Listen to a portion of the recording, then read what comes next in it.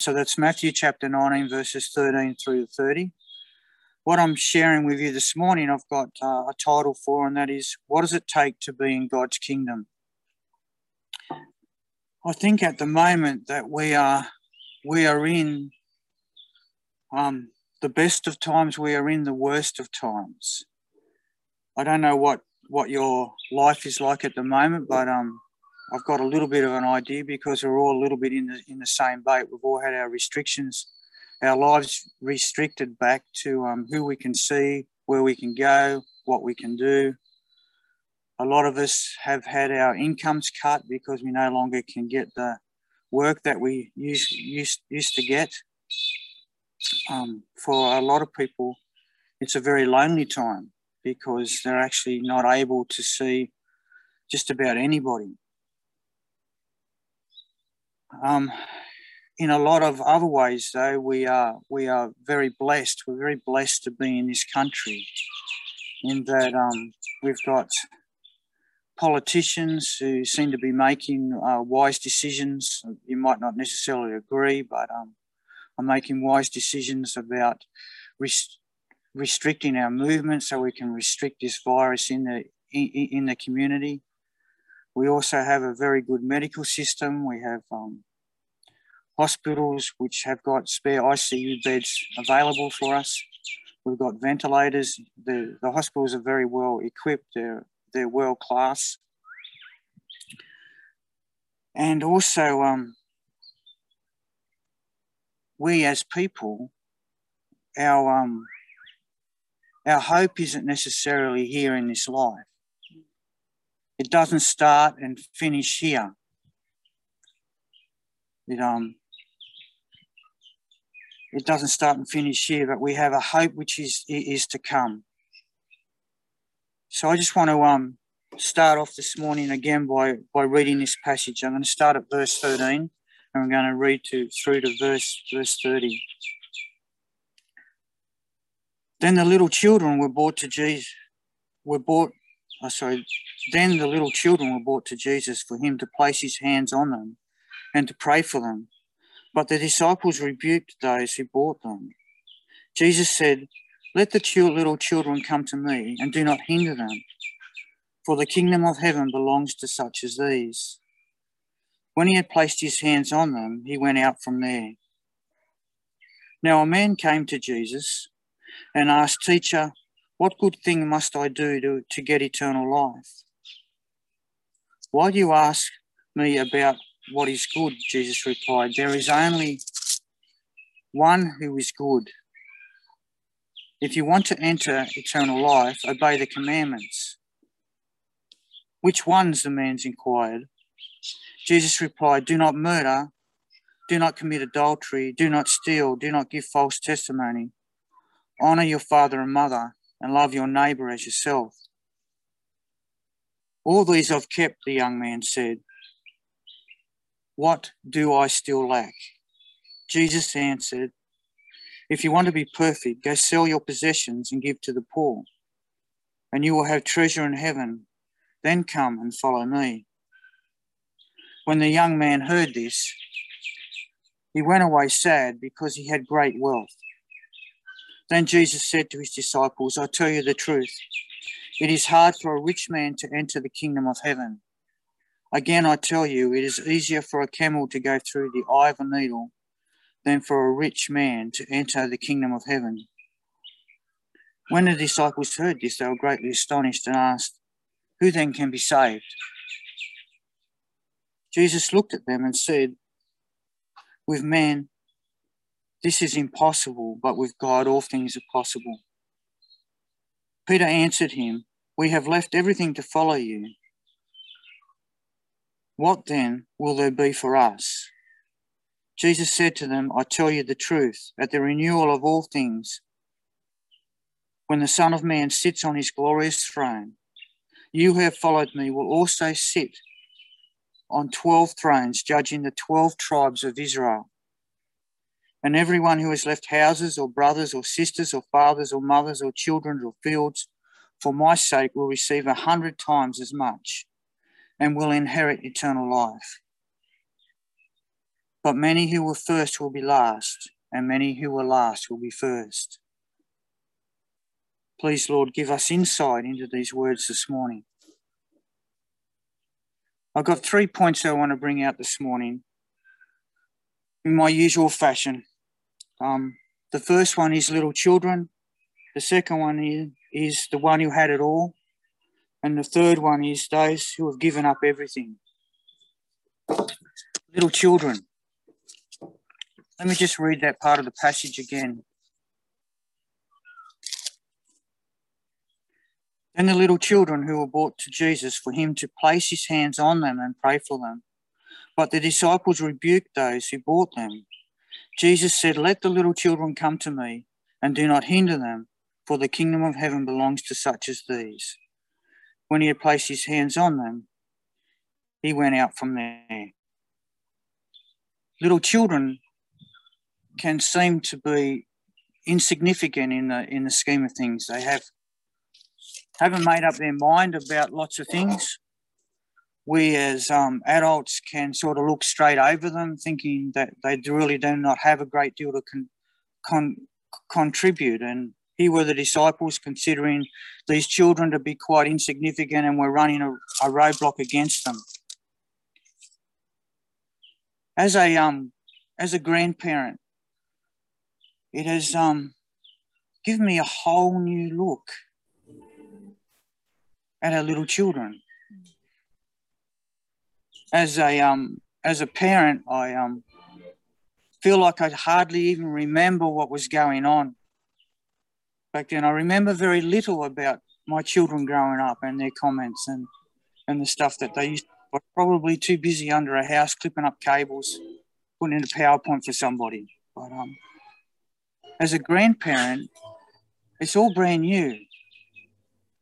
And especially as they start to get older. You see, children don't really have a filter, do they? They say what is on their mind. They talk about the elephant in, and they say the things that you shouldn't necessarily say. I come home from work, I often say to little Lucas, I say, when Pauline's babysitting them, I say, Lucas, come and give Pa a cuddle. And Lucas will often say to me, "Oh, Pa, too busy. Maybe later. Okay, Lucas, maybe later, hopefully." And when I walk around the place, you see where Lucas has been busy with his little truck. He's got little piles of rocks all over the place, some in the letterbox, some on the road, some in the middle of the grass. Do not move them because it just reminds me of him, his beautiful little man. And when little Lucas says something, it almost makes me stop and think about it, because he has no preconceived ideas about things. He's a blank sheet of paper. And if he asks Ma, "How come Pa has to work so much?" I think, well, if Lucas is saying it, maybe I need to look at this.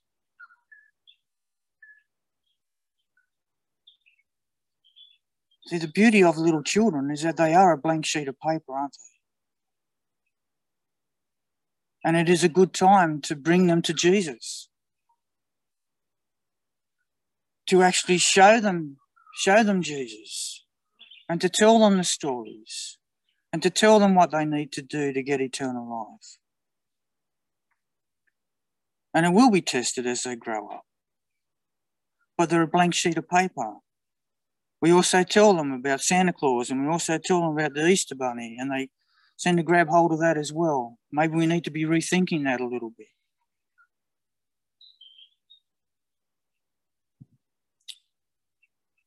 Shannon and Julie have put some restrictions on them, Pauline and I, because I think Shannon identifies that we are people of influence in little Lucas's life, and that God is a very high priority in our lives. And he sees that Lucas is a blank sheet of paper and that he will be easily influenced. And he doesn't want us talking about Jesus to our grandson. And in their case too. They're both their children, Lucas and Arton. It's very difficult for us, as you can imagine.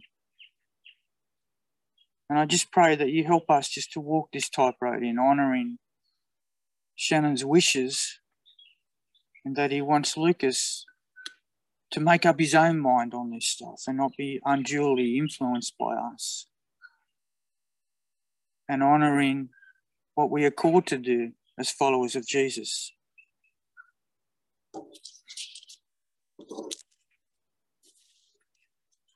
The one who has it all. Now, there was a man who approached Jesus and he asked the question, what must I do to inherit eternal life? And Jesus basically quotes the 10 Commandments at him. All these I have kept, he says. If you read these 10 Commandments, you'll see that he must be a good man. Even the fact that he is a rich man sort of shows that God has blessed him in his life. He is a good man. There's no doubt about it that he is a good man.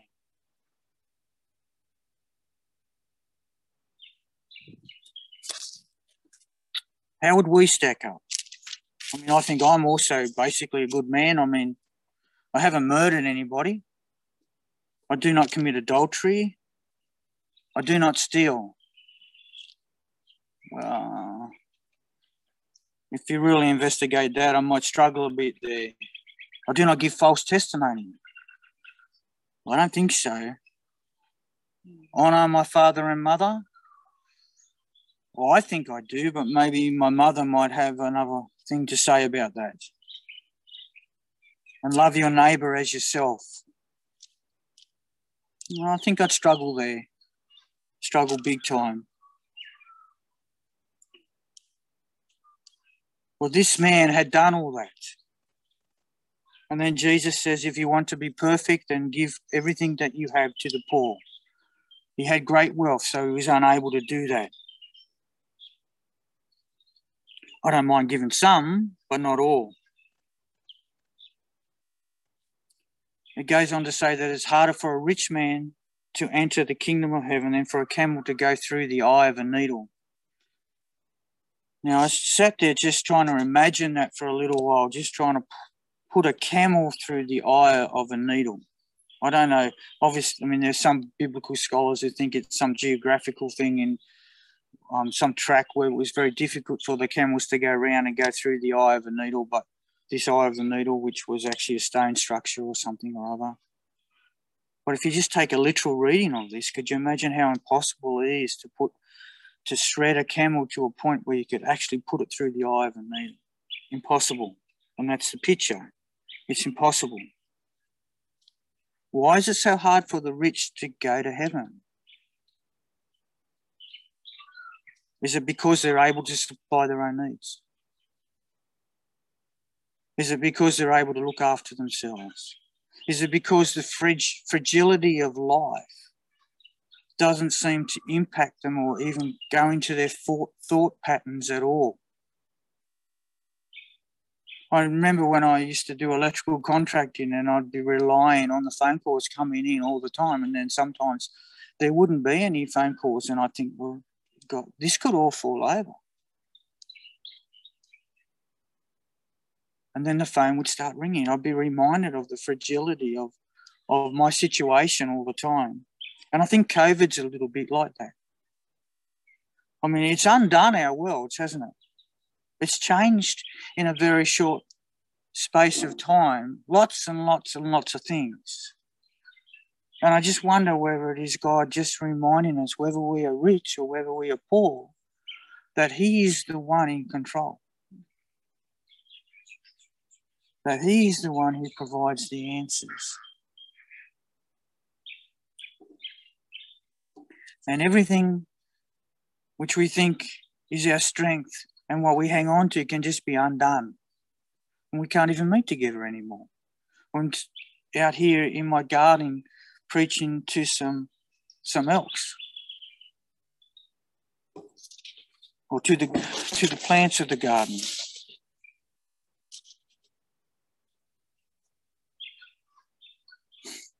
With man, some things are impossible, but with God, all things are possible. You see, when it boils down to it, it doesn't matter whether we are rich or poor. When it comes down to just us and how good we are at keeping the 10 Commandments and how good we are at giving our money to the poor, we're all going to fall over. None of us are good enough. None of us stand up at all. I think the key verses here in this part of the passage is verse 17 and verse 21, where it says, there is only one who was good. And there was only one who was good, and that was Jesus. And verse 21, it says, if you want to be perfect, well, we'd all like to be perfect, but it's just not achievable. We just can't do it.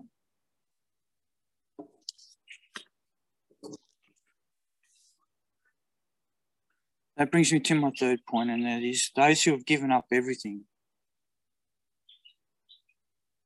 If you look at Peter's response here straight away, it says, let me just read it. Peter answered him, we have left everything to follow you. What then will there be for us? And when you look at Peter and the other disciples, they had left everything. They'd left their jobs. They'd left their families. They'd left their wives, if they had any, or those who had them. They'd left their children. They'd left any sort of security which they had, and they'd got up and they just followed Jesus. And then he's talking to Jesus. I mean, there's anybody who'd left more than what Peter had, it was Jesus. I want to read Philippians chapter 2 from verses 3 through to 11. Do nothing out of selfish ambition or vain conceit, but in humility consider others better than yourselves. Each of you should look not only to your own interests, but also to the interests of others. Your attitude should be the same as Christ, who being the very nature God, did not consider equality with God something to be grasped, but made himself nothing, taking the very nature of a servant and being made in human likeness. Being found in the appearance of a man, he humbled himself and became obedient to death, even death on a cross. Therefore God exalted him to the highest place and gave him the name that is above all other names, and that name every knee should bow in heaven and on earth and under the earth, and every tongue confess that Jesus Christ is Lord, to the glory of God the Father.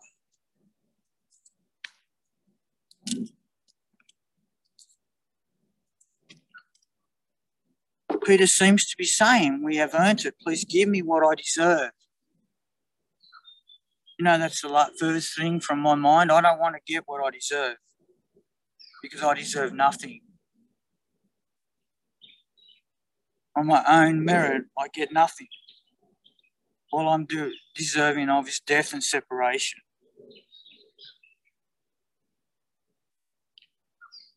Jesus answers Peter's question. At the renewal of all things, you will sit on the judgment seat and you will receive 100 times more. Now, I don't think what's in view here is somebody measuring what you have given up and then timesing it by 100 and giving it back to you. I think the picture is that what we are walking into is so much better. It's so much better than what we think we have given up. All this sacrifice we think we have made, we will not even remember. We will not even look at because of what we're walking into. This constant communion with our creator of the universe. Being in a place where our imperfections are gone.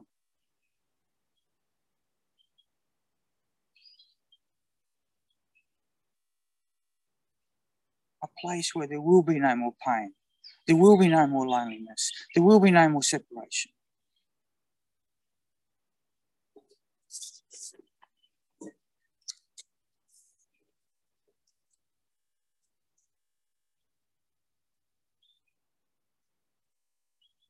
Life is hard at the moment. Lots of restrictions. Lots of situations every day where we're tempted to break the restrictions.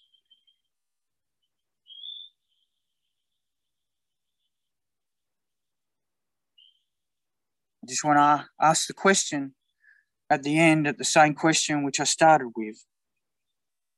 What does it take to be part of God's kingdom? There's nothing we can do on our own merit to move into his kingdom. It's about believing in the fact that Jesus Christ walked about on the face of this planet 2,000 years ago, that he made the claims that he made, and that we believe the claims that he made, that he lived a perfect life,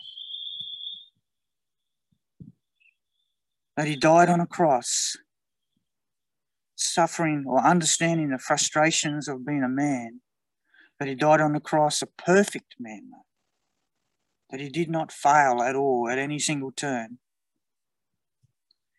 that he died for us. We need to believe all this. And that on the third day he rose, giving us victory over death.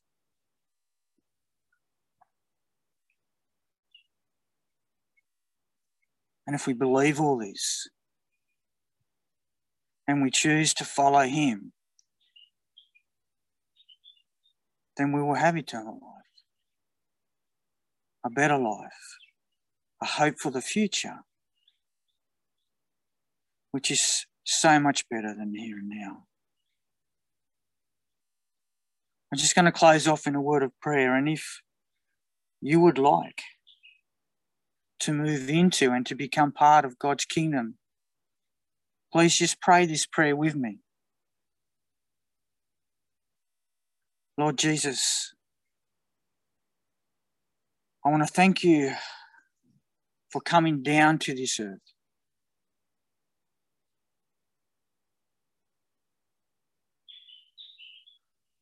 For making the claims that you made.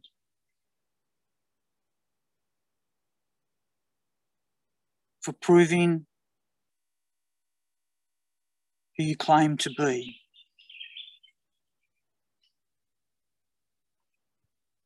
For living a perfect life. For dying on a cross.